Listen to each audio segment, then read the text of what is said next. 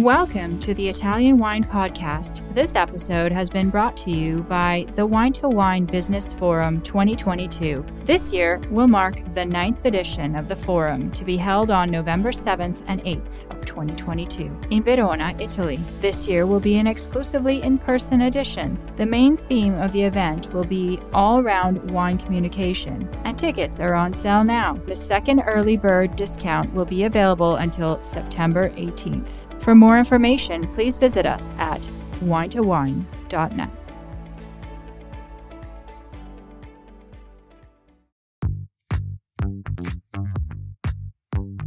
Welcome to this special Italian Wine Podcast broadcast. This episode is a recording off Clubhouse, the popular drop-in audio chat. This Clubhouse session was taken from the Wine Business Club and Italian Wine Club.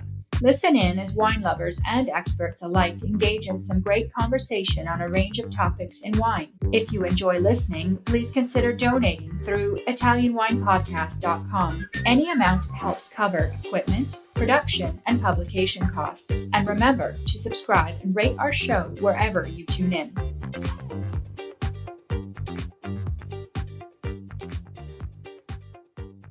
Hello, everybody. My name's Stevie Kim, and this is the Italian Wine Club on Clubhouse. Ciao, Julie. Buonasera. Ciao. How are you? Oh, my goodness. You're so calm. Of course, this is the Ambassador's Corner, and it's a fireside chat styled with today. Our guest is Enzo Barbi. I'm very excited because I actually saw Enzo. Ciao, Enzo.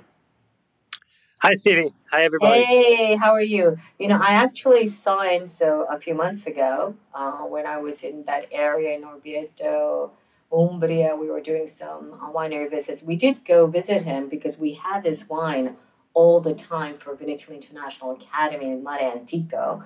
But we didn't get a chance to chat a lot.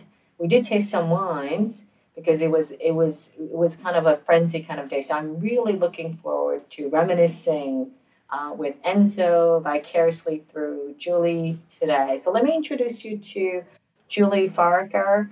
First of all, Julie, thank you so much. I know you've been working very hard on the Italian Wine Unplugged 2.0 with Cynthia, and it is absolutely coming along. Hopefully we'll get a chance to show it to everybody else. So thank you for doing such a hard and great work for us. So for those of you who are unaware, we are coming out with a new version 2.0 of Italian Wine Unplugged. It is absolutely new in every way, not just the grape entries, but it is very much Professor Scienza driven. There's a lot of new stuff on it. Even for Professor Scienza, he gave us a lot of new material. We are working with some of the Scienza whisperers, namely Richard Hoff and Cynthia. So hopefully we'll get a chance to get that to your way. So let me start the show for today. So as you know how it works. It is the Ambassador's Corner, which means that one of our ambassadors from the VIA community at large, they get to introduce and interview their favorite wine producer. And today, it's Enzo Barbi with Julie. So Julie is, of course, our Vinitaly Italian wine ambassador and a wine educator. She's also an educator herself. You teach English, right, Julie? Yes, English. Where do you teach history. English and history? Yes, so I teach high school, 9 to 12. Oh, my God, God Florida. bless you. This is my 19th year, so I have about 11 years to go. Oh, my goodness. I understand there is a shortage of teachers in America at the moment. Are you feeling that at all? Yes. At your school? Yes, I've had to actually take on a few more history classes because of the teacher shortage. So I'm a very busy woman, but I love, I always say, just give me students and I'll make them learn. So it's a challenge. I can definitely see that. I met Julie when of course, I think one of my Instagram, posts, Yes. and I said, I'll give a free copy to anybody. The first person who, guesses this grape variety or something like that, some shit like that. And of course, you were the first one. And that's how I met you, I recall. Is that correct? Yes. Mm-hmm.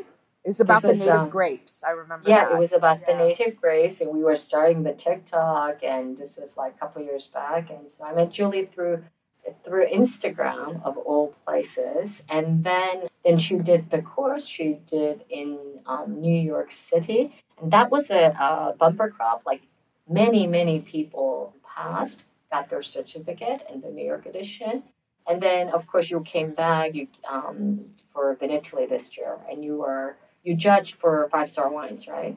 Yes, that was a great experience. Right. And hopefully we can have you back. So, Julie, listen, I always ask, why did you choose Enzo Barbi to on the call today?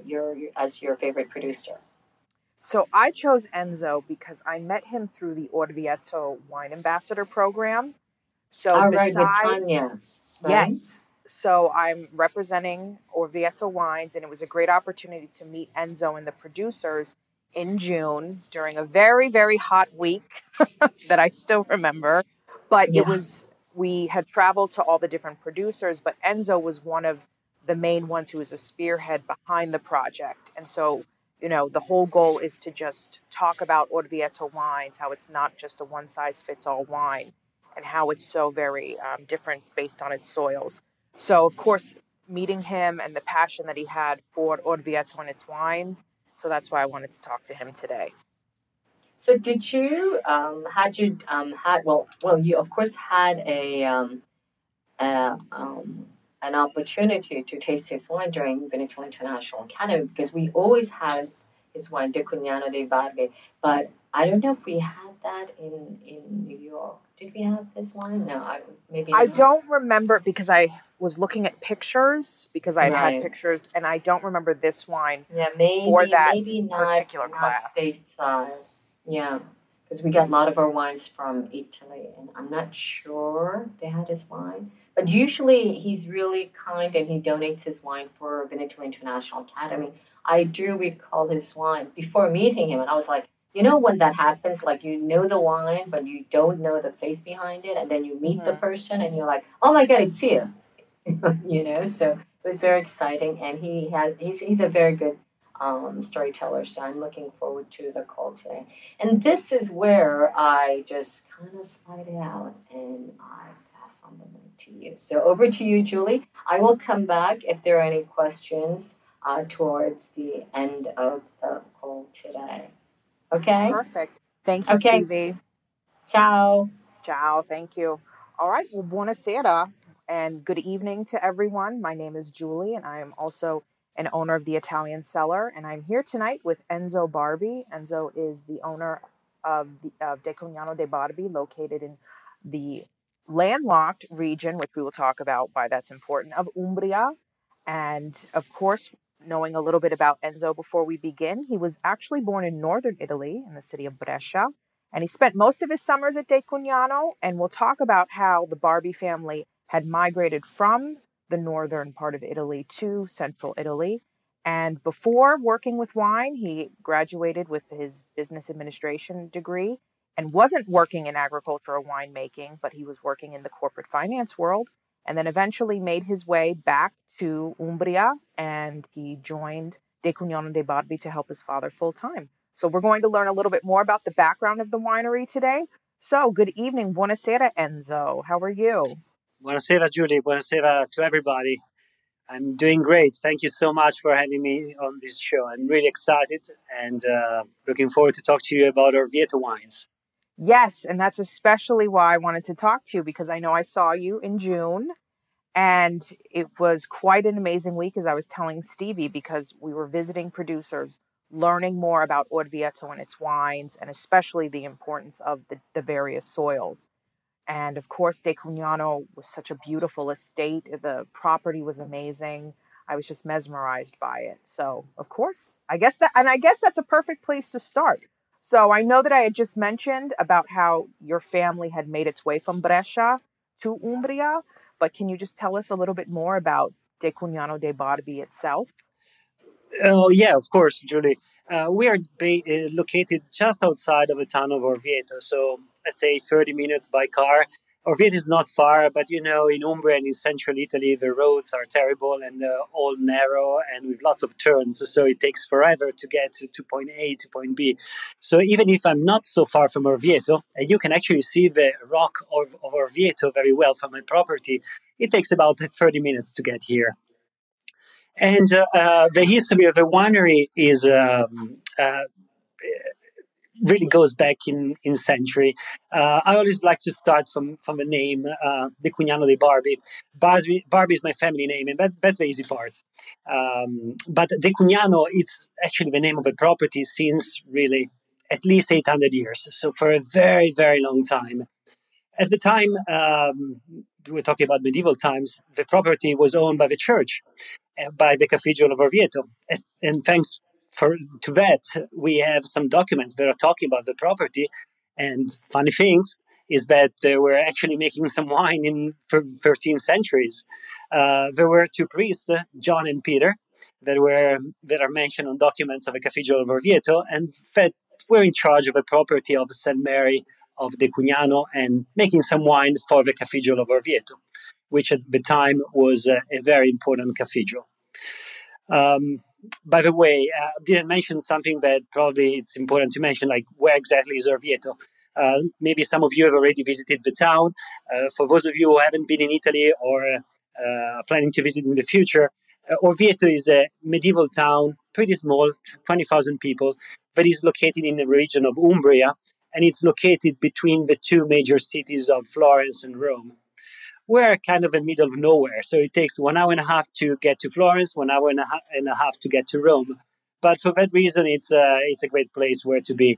And it's a town that lives mostly from wine and tourism.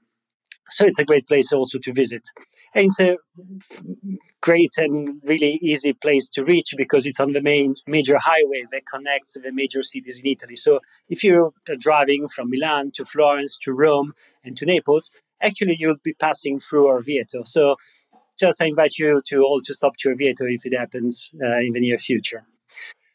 Back to the history of my winery, De Cugnano de Barbi has a very long history that goes back to 800 years. Don't ask me what De Cugnano means. Please don't ask that on the chat because I have no idea. Nobody knows what De Cugnano means. It's just been the name that has been around for 800 years. And who knows who was the person who invented this name centuries and centuries ago. But when my dad arrived here in the 70s, uh, he was looking for some property to buy because he wanted to actually get into wanted to become a vine grower at the time, and he found this property and he fell in love with it.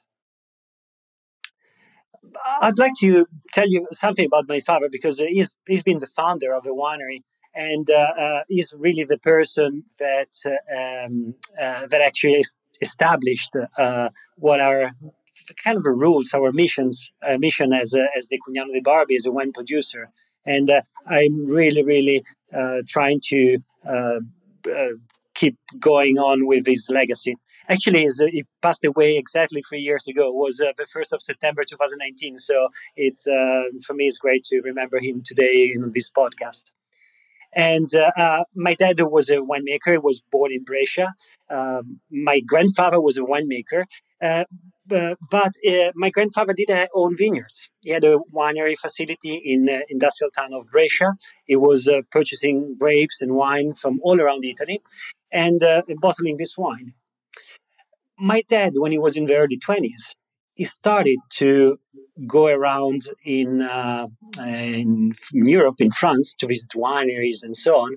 And it's there where he got some ideas of what he wanted his future to be. It's there that he said, I'm not happy to be just a bottle of wine. I actually want to have vineyards and I want to make great wines. That's amazing. And I'm so glad that we're able to honor your father today because I remember finding a quote that your father had said that he had said, I founded De Cugnano de Barbi in 1973 with the only aim to produce high quality terroir driven wines. And I was actually going to ask you about that. So I'm glad that we were able to honor him today on the anniversary. Thank you, Julie. I love that sentence. My dad once wrote it. I don't remember which occasion, and I always love that sentence because it really synthesizes what it was his mission.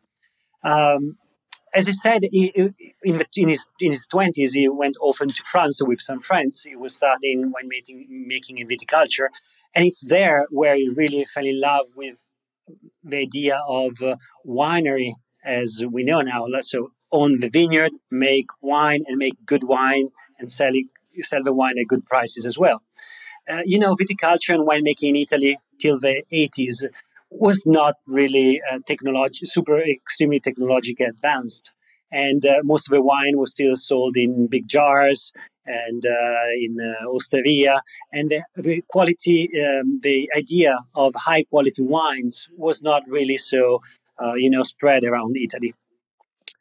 And after one of his trip, actually it was in Bourgogne at the time, after one of his trip, he came back. I think he was 22 or 23.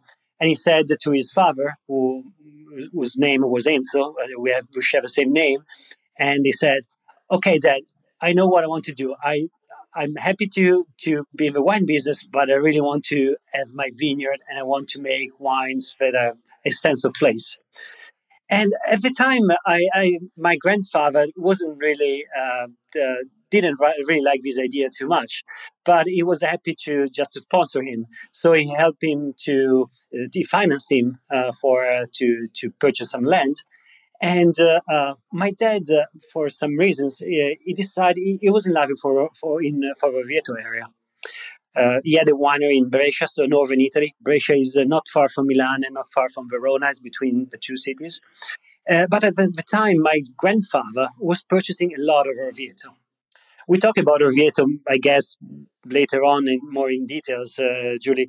But what I want to mention is that at the time, in the 60s and 70s, Orvieto was a big thing in terms of white wine.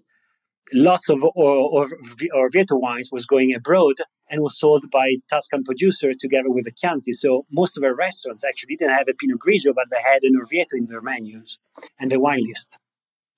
So my grandfather was selling a lot of Orvieto, knew some people here in the territory.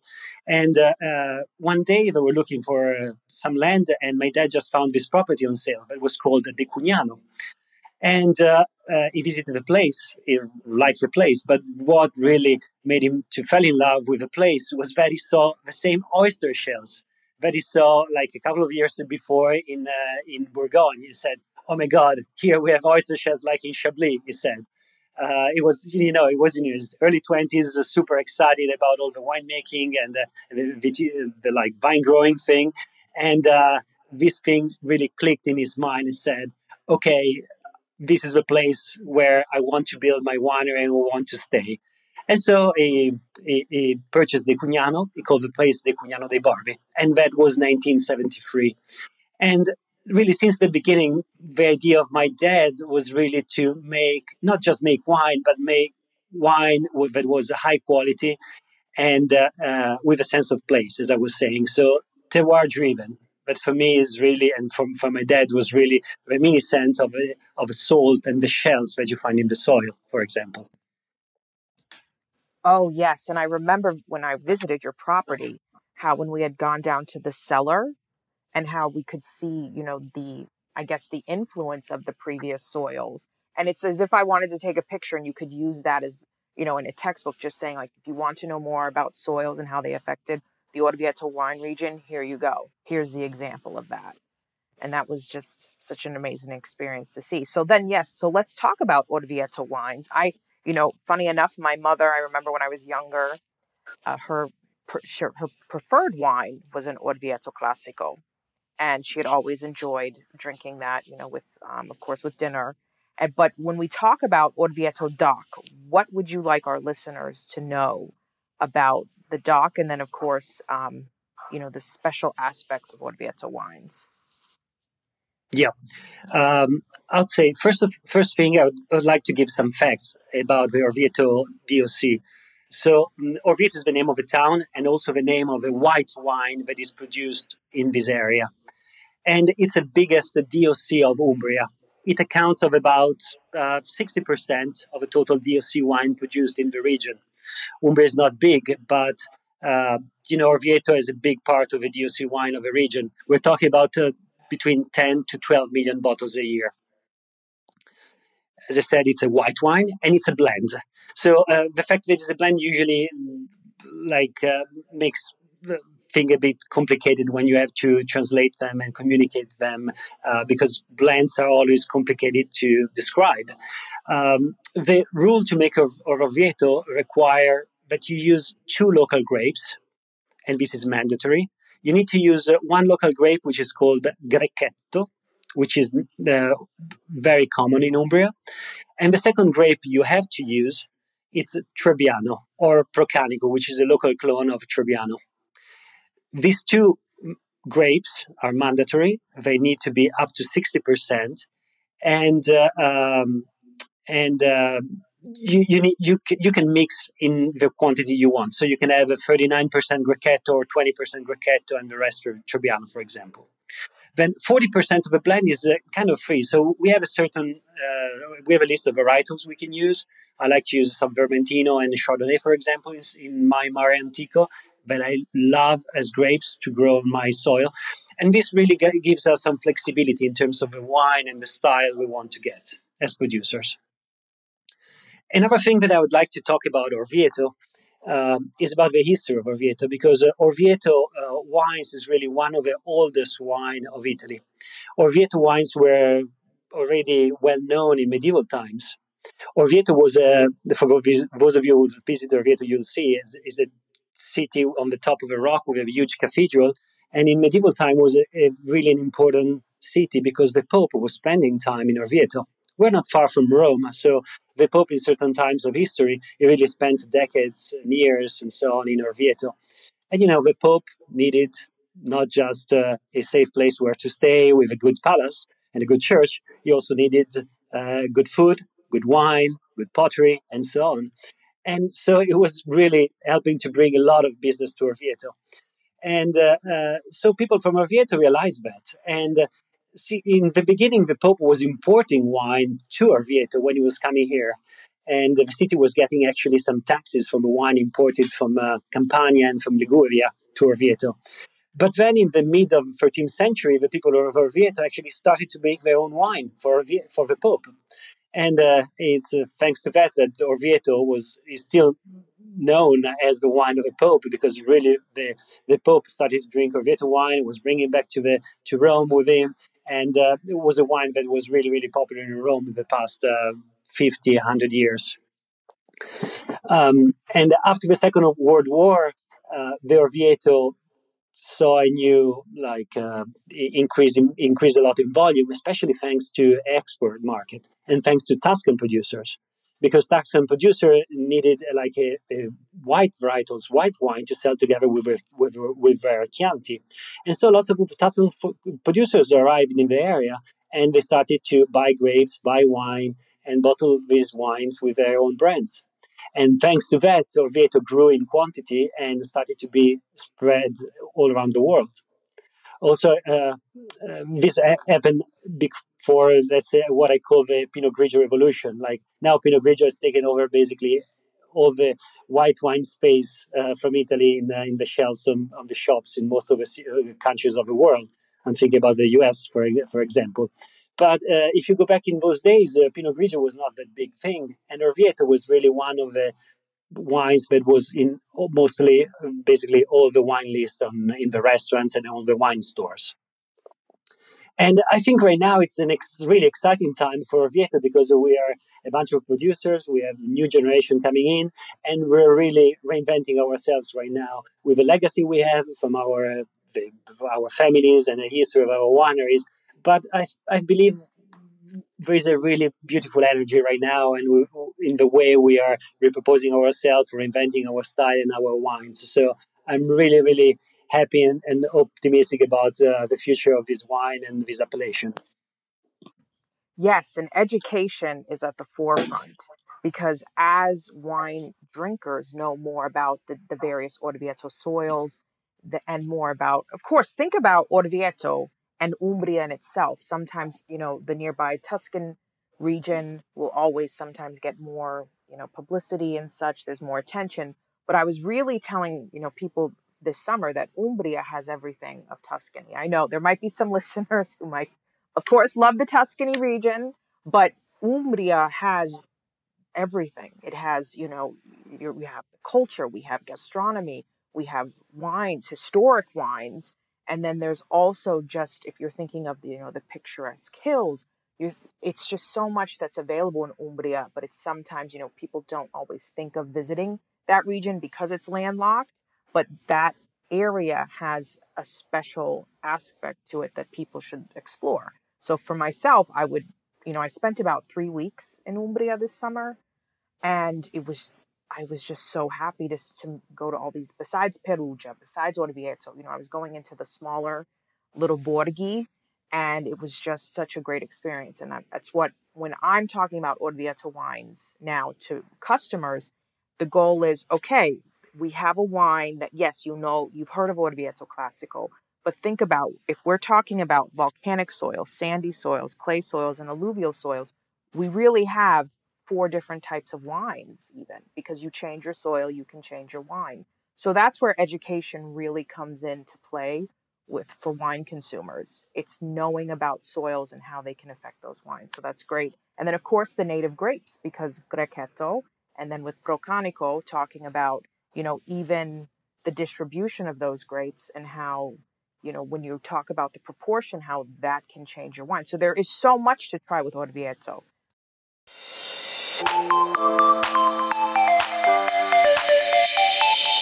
Are you enjoying this podcast? There is so much more high-quality wine content available from Mama Jumbo Shrimp. Check out our new wine study maps, our books on Italian wine, including Italian Wine Unplugged, The Jumbo Shrimp Guide to Italian Wine, Sangiovese Lambrusco and Other Stories, and much, much more on our website, mamajumboshrimp.com.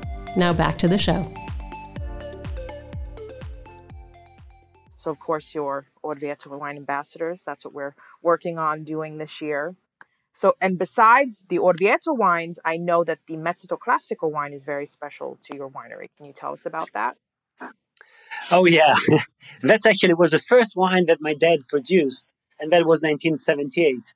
And he produced this wine together with the first Orvieto Classico, which at the time was not called Mar Antico, but was called the Cugnano dei Barbi Bianco. And it's very special because it's a wine that is linked not to the tradition of Orvieto, but to the origin of my family. As you were saying, my family is originally from Brescia, not far from Franciacorta.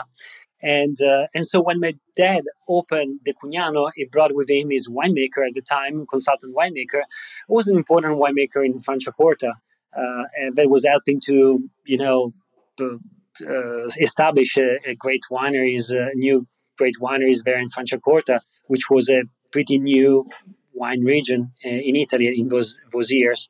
So when they arrived in Italy, they said, "Why don't we make a sparkling wine as well?" And so they did. The first year they tried to make a spumante out of 100% Trebbiano, and it was great just to understand how Trebbiano reacts, how especially when you harvest the Trebbiano early and the great acidity that it can bring.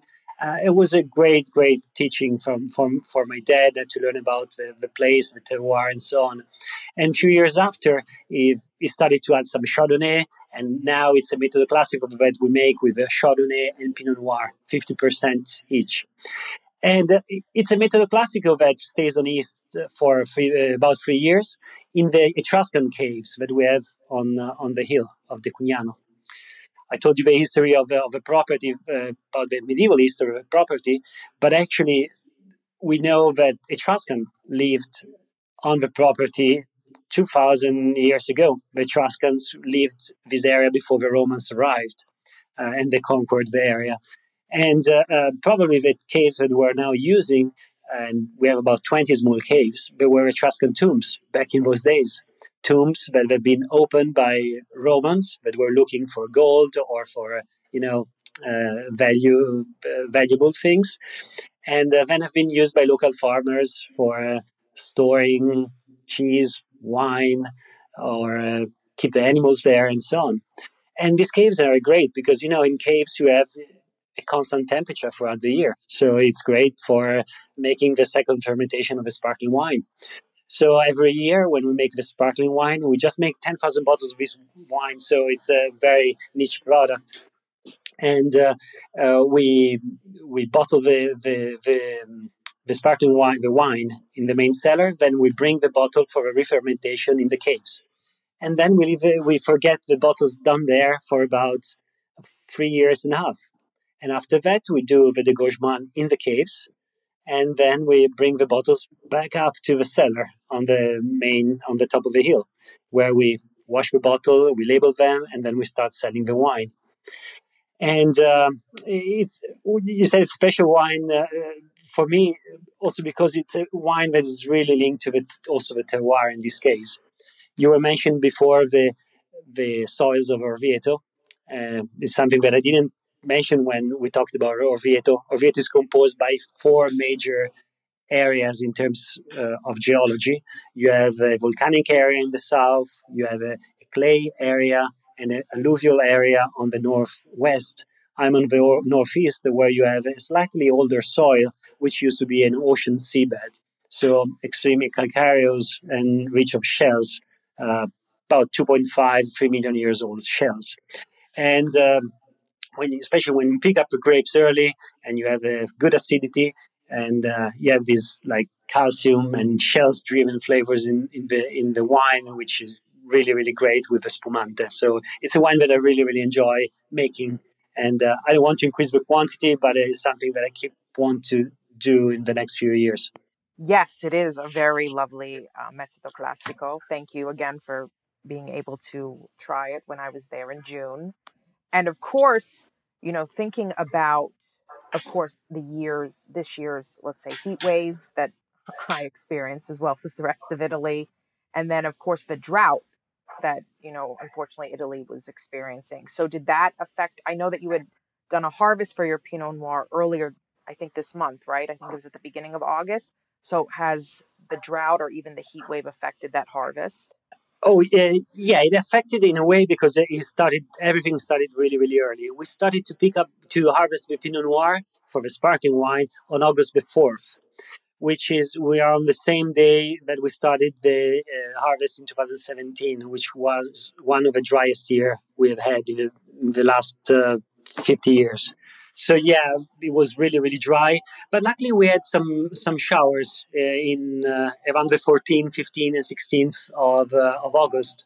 Then the temperature went down, and the vineyards managed to get some water, and that was a relief for all of us in the area, really, because that really saved the winery. If we didn't get any rain in those days, probably harvest would have already been finished by now. It is still a very early harvest in general. Tomorrow, for example, tomorrow we'll be finishing already the white grapes. We've already at the Cugnano, for example. Give me an example of varietals I grow here. At the Cugnano, we have several varietals, about 7 white varietals. We have Chardonnay, Sauvignon, Grechetto, Trebbiano, Vermentino, Verdello. And basically, we already harvested everything but Vermentino. And Vermentino will be harvested tomorrow. To give you a reference, usually we harvest with Vermentino in about mid of September. So we are about 15 days ahead of schedule. And that's a lot. And Yes. and it's the same for red grapes. So also Merlot, we'll probably start harvesting Merlot on Monday. So that means about 7 to 8 days earlier than usual. Wow. And then also Climate change. thinking, yes. Okay. So, and that was eventually I was going to ask about that because I wanted to shift to, I know, we are noticing climate change effects in Italy, especially with conditions this summer. But when we think about something that's unique to the Orvieto, especially the Muffa Nobile and the Botrytis, so can you talk about Muffa Nobile for Decognano dei Barbi, and then what do you see taking place with climate change with that type of wine? Oh, yeah. Yeah, you're right, Julie. Probably this is the one that will be mostly affected by climate change in the next few years. Actually, it's already affected right now. For those of you who don't know Muffa Nobile is the Italian name that we call botrytis cinerea with. So Orvieto is the only DOC in Italy that has the appellation also for Muffa nobile. So there is a sweet wine made out of botrytis, botrytized late harvest grapes, and you can only make it in Orvieto. Not that in every area of Italy you can do that. Obviously you can, but in Orvieto for certain reasons, like the presence, for example, of a lake of Corbara, which is not far from me, we have certain conditions, climate and microclimate conditions, under which the Botrytis cinereus, which is a fungus, develops and spreads throughout the grapes. And it's a pretty recent wine for Orvieto Muffa nobile. Actually, the first wine was produced by my dad in 1981. It's thanks to his travel in France that he saw a few times Sauternes and the harvest there. And when he established the Cugnano, he realized that actually Trebbiano and Grechetto had some botrytis. And so in 1981, he tried to harvest those grapes. And he made this wine that we called, with a French name, Pourriture Noble, because at the time the name Muffa nobile didn't exist. And nobody was talking about Muffa nobile at the time. So the only way that my dad had to communicate that wine was made with Botrytis cinerea was to use like a French name, because that was the common language in winemaking. You know, ages. That it was just 81, but it seems like ages ago. So now there are a few producers that are making this wine, which I personally love because it's sweet but not too sweet, great acidity, and it pairs extremely well with cheese. And personally, I make the Cugnano about between 3 to 5,000 bottles. Not every year, unfortunately, and this is because of climate change. My dad used to make in the 80s this wine basically every year. That was a constant. But when it was late September, botrytis was developing on the grapes. So it was going to the vineyards like 2-3 times during like 2 weeks, picking the grapes with botrytis, bringing them to the cellar, pressing the grapes, making the must and long fermentation, and you obtain the wine. But what we're seeing now with climate change is that the weather is kind of crazy. We have certain years where it's too wet, too rainy to have this condition for the botrytis cinerea, this fungus, to develop. I'm thinking about 2014, for example, and also we are having too dry years, like this year, for example. This year, I'm planning not to make any botrytized wine. This is just because it's too dry. And the Botrytis cinerea, this fungus, needs humidity, like all fungus, to develop. What we say usually is that Botrytis needs three conditions. You need ripe grapes, and you need a certain amount of humidity and the right amount of temperature, which is not too high and not too low. And then, like fog in the morning and good sunny days and windy day during the day. But now with this extremely dry weather, with no humidity, what we are seeing is that, for example, this year, Sauvignon Blanc and Grechetto have already been harvested. They were already ripe a week ago. That was August the 22nd, 23rd. And that's way too early in late August to have a botrytis to develop, because the botrytis needs that kind of early autumn kind of weather, some foggy mornings, a bit of rain, humidity, lower temperature, and just keeping the grapes on the plant to wait for botrytis to develop. It's okay, but you can do that for a week, 10 days, but not 1 month. That would be too much. So, for example, this year, and that happened also last year, the same thing, we decided just to harvest everything and just to make still wine, not to leave any grapes on the plant, just because the botrytis, in my opinion, for my grapes, is not going to develop. The last time I tried, even if the weather was not on my side, was 2017. I usually have a couple of hectares of vineyards that I leave for botrytis. They are vineyards that are a bit lower in elevation on the hill of De Cugnano, where usually you get a little bit more fog, for example. But 2017 was an extremely dry year, as I was saying. And by the time we had the condition of climatic condition for the botrytis to develop, which was late September, early October, the grapes that are left on the plants were already too dry for the botrytis to develop on the grapes. Wow. So 2017 and now 2022 as the years that you're not doing the Mufa nobile. Actually, also 2021, I skipped. Oh, okay. But 19 and 20 were great. So great vintages. But as you can see, it's one. We can make Mufa nobile one every 3 years in general. Oh, wow. And that's just something very interesting to keep in mind about Orvieto wines now, because, the Mufa Nobile, as you mentioned, as a sweeter wine can be paired with desserts. I know that at one of the producers, the other at Barberani, we had tried one, the ambassadors, we had tried one paired with even the aperitivi.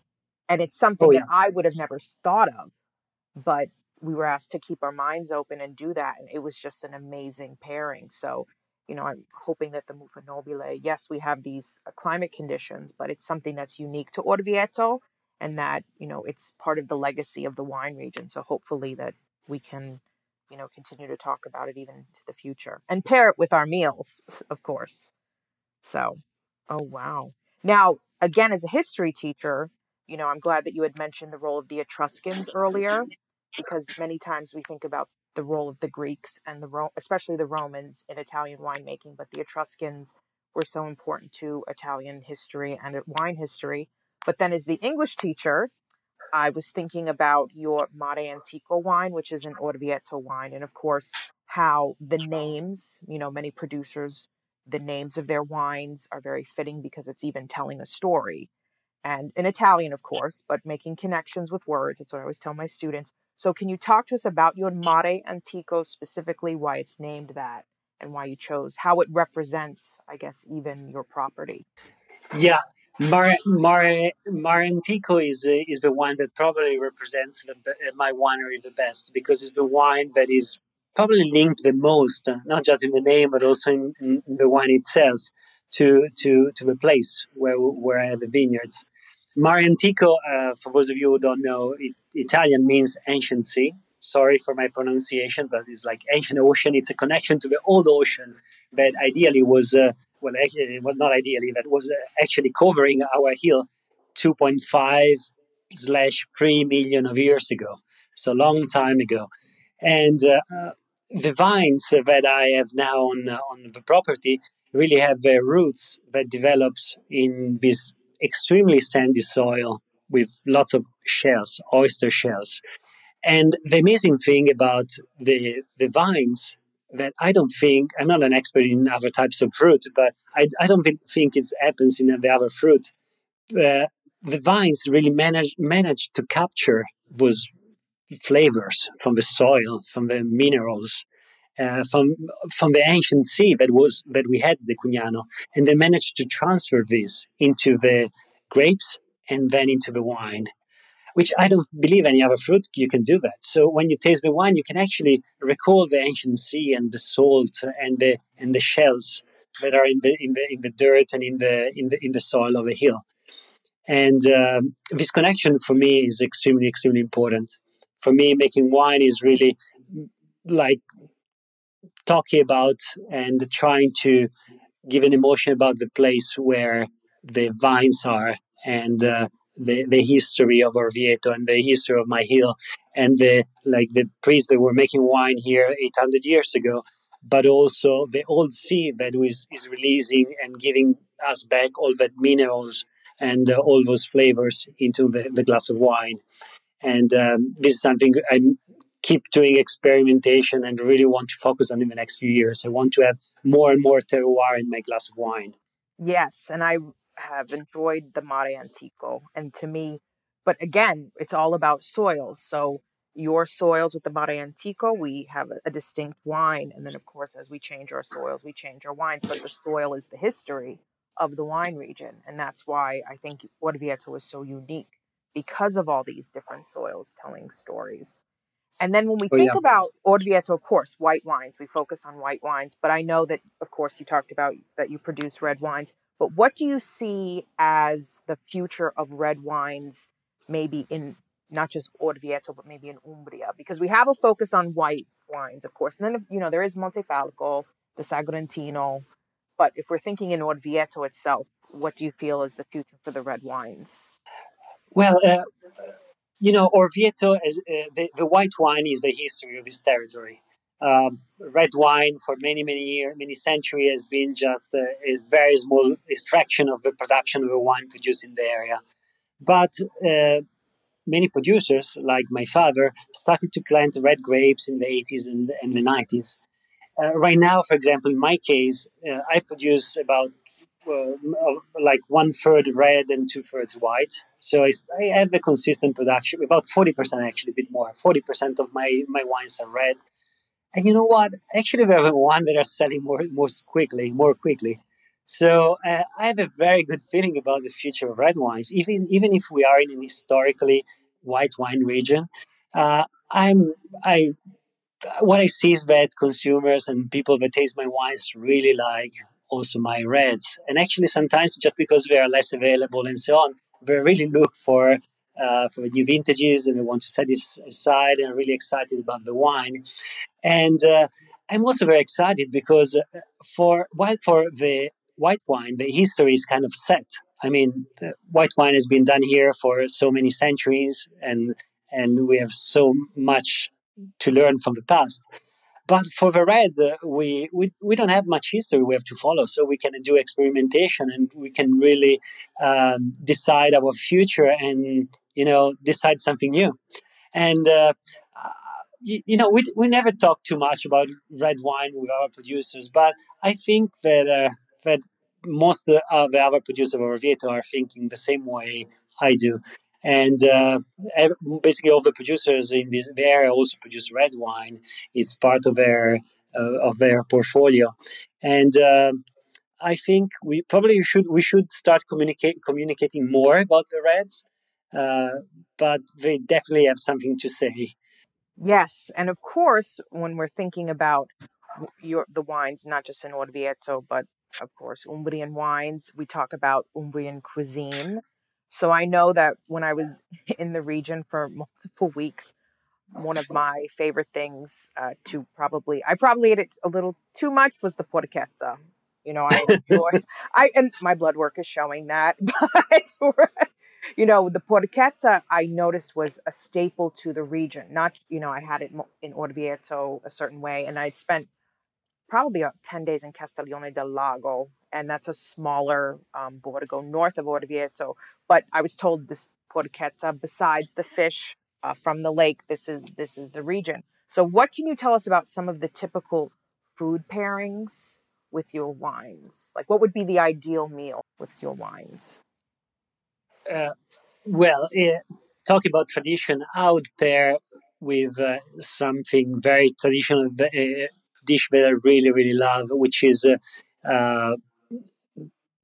I'm thinking about the white right now, but the pollo all'orvietana, which is like a chicken with some black olives and olive oil, and it's just cooked in a pan, and it's great. Or even some pappardelle with wild boar is could really really really nice as a pairing. Over here also it's pretty common rabbit. I'm not sure if some of you maybe don't like rabbit. I don't know. I know in some countries rabbit is not a typical animal you eat, but in Italy we do eat a lot of rabbit, and I personally love rabbit. But also cinghiale, wild boar, cooked like in small pieces with in what we called in white, so with no tomato sauce, just in a pan with olive oil. This could also be a great pairing. Maybe that is more for red, actually. But and of course, I was forgetting truffles. Umbria is one of the major producers of truffles in Italy. So when it's truffle season, you find truffles everywhere. And white truffle especially. We're approaching the season of white truffle, which is great. I love white truffle. That will be a fantastic pairing with my white or with Orvieto wine in general. Oh gosh, I'm thinking about all the meals that I had now. I'm daydreaming about them because I had so much good food in Umbria. Because sometimes, again, when we think about typical food destinations it's, maybe people are not thinking of Umbria, but when I had spent so much time there this summer, I thought, no, of course, Tuscany, yes, it has this type of appeal, but go to Umbria, explore everything from its wines, culture, the Etruscan history, of course, and then the different foods. And when you mentioned rabbit before, in the United States, that's not something that is a typical dish. But my mother was Italian, and she didn't really cook that when I was growing up. But my husband is from Napoli, and that's a very common dish. And I remember with my mother-in-law, I think that was one of the first it's to see is Julia going to eat the coniglio? Because it's just like if I'm going, I remember it was this, is she going to eat it? And I did. It was lovely, but I had to get over it because I just wasn't used to eating it. But now, when in Rome, okay, cinghiale, all right, rabbit, okay. Even I think I had donkey in the Verona area. So we just have to embrace that because Italian wine, Italian foods, the pairings are great. Now, when we think about, because I, of course, had mentioned Umbria and how sometimes it's overlooked and people should visit it more. When you think of the Umbria region, and what would you like to tell people to come and visit? Like, why should people consider Umbria on their next itinerary? I'd say because it's a Tuscany that is not as touristy as Tuscany. It's still a very local and a very local soul, I believe. So if you travel in Umbria, you can see landscapes that are very similar to Tuscany, a very similar cuisine, but with much less buildings, much less industries around, and is more original. At the same time, I believe Umbria is very spiritual as well. Umbria is one. People always say that Umbria has been home to so many saints, like in the Catholic Church, that there's a lot of spirituality also going on in Umbria. I know, actually, if you like to meditate and so on, there are lots of places that do retreats where you can go and do. If you are a religious Catholic, for example, some retreats, Catholic retreats, but also if you like yoga, I know there are amazing yoga retreats in Umbria that are so peaceful and great, where people go there and switch off from the connected world and just recharge over here. And Umbria is a great place for food, as we said, the truffle, wild boars, but also art. If you come to Orvieto, I believe the Orvieto Cathedral is one of the most beautiful cathedral you can see, with the paintings inside from Luca Signorelli are amazing. Michelangelo, before painting the Sistine Chapel, he stopped in Orvieto to study how Luca Signorelli painted the paintings in the cathedral here, just to give you an idea of the importance of the paintings that we have in Orvieto. Or if you go to Assisi, Assisi is an amazing little town. It's the town where St. Francis was from, and you can visit amazing churches with beautiful masterpieces inside. So there is really, really a lot to see. But you can go to Gubbio or also to Norcia and so on. And in every places you go, you'll see lots of history. And especially if you like medieval history, Umbria has a lot to say. It's a place where really every single village has a lot of medieval history to tell and to show. Yes, one of my favorite shows, you might remember the show Don Matteo. Oh He yeah, Yes, and that show took place in Gubbio. And so oh yeah. when I visited Umbria for the first time many years ago, it's as if I just wanted to, I need to go where Don Matteo was, and I wanted to visit this medieval town. And then, of course, made my way to Perugia and other cities in Umbria. But Yeah. spending this concentration of time this summer, although it was very warm, that's the warmest I've ever experienced in Italy myself. And I needed to, especially keep track of my, the powder, the Polace powder. That was probably, the pharmacy was probably very interested as to why I was always buying it. It's like I was stocking up on it. But the Umbrian heat was very particular for me. I've realized when we were talking about it with the Orvieto ambassadors, I said I am not a heat resistant grape. That's just like, that is not, if we were to, compare ourselves to grapes, I am not one of them. But again, I look forward to visiting Umbria in other seasons as well. And the heat, Julie, by the way, was totally unusual, as you know. Usually it's not that hot. We had you probably arrived the warmest week we ever had in Umbria in the last 10 years. Oh, it was an experience for me. I'm sure Yeah. Tanya still remembers it. And then when I had left Umbria, I went to Rome, and I was in Rome for a few days before coming back to the United States. And at one point, someone had stopped to ask me for directions to Villa Borghese because I was in that area. And it was maybe 30 seconds of an interaction. And then when I went to walk away, my sandals had melted into the pavement because the pavement was melting. And I said, well, this is an experience I've never had in 15 years of coming to Italy. But again, very particular. Let's hope it's not for the future. But when we think about the future of De Cugnano de Barbi, your winery itself, what do you see as that future? But I just want to keep doing what my dad has done in the last 40 years. I want to make wine as best as I can, and really terroir-driven wines with a sense of place. I want to grow a bit the winery. I bought some land last year, not far from me, so I'm really excited about this project. I'm not going to tell you already what I'm going to plant, but I don't want to grow too much. I just want really to bring on the legacy of my dad. So I want to use my own grapes, and that is coming from a certain lot of land that I know that will give that terroir-driven wine that I'm looking for. Perfect. Well, thank you again, Enzo, for speaking with us this evening. It was a great discussion. And of course, I hope everyone enjoyed learning more about Orvieto and its wines. And of course, De Cugnano de Barbi. So thank you so much for joining us. Well, thank you so much for having me here. All right. So, Stevie. All right. So thank you so much. I mean, it was thoroughly exhaustive. So I'm not sure I can add anything except if you guys want to check out what it looks like, he has an amazing state. There's an aerial view. I just went to check out his Insta, De Cugnano de Barbi, one word. And there's also a pool. I recall with your dog, he loves jumping in the pool. And the aerial view is a little bit too fast for me. It's making me a little bit dizzy, Enzo, but you get an idea. And it is very slopey. So it's terribly interesting to go into this area. And I do agree with both Julie and Enzo. It is an undervalued region.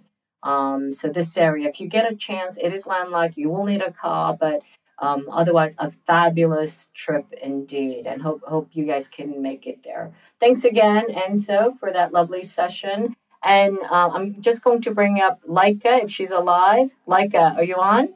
Yeah, I'm alive. I'm still here. Okay, Laika, would you like to tell us who's up next week and what time, what day? Sure.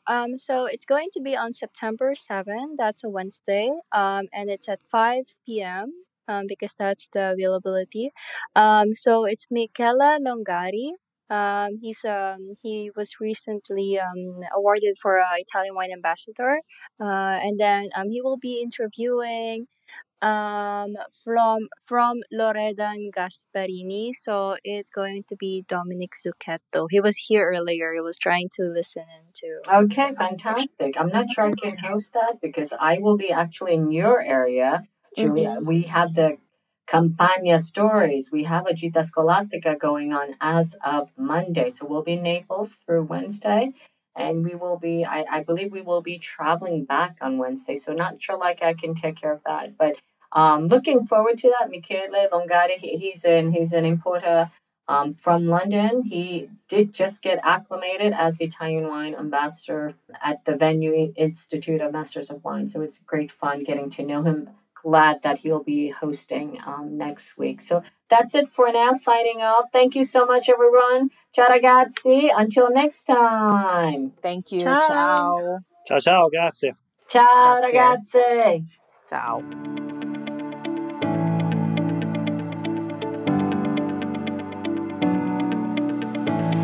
We hope you enjoyed today's episode brought to you by the Wine to Wine Business Forum 2022. This year will mark the 9th edition of the forum to be held on November 7th and 8th, 2022 in Verona, Italy. Remember, the second early bird discount on tickets will be available until September 18th. For more information, please visit us at winetowine.net.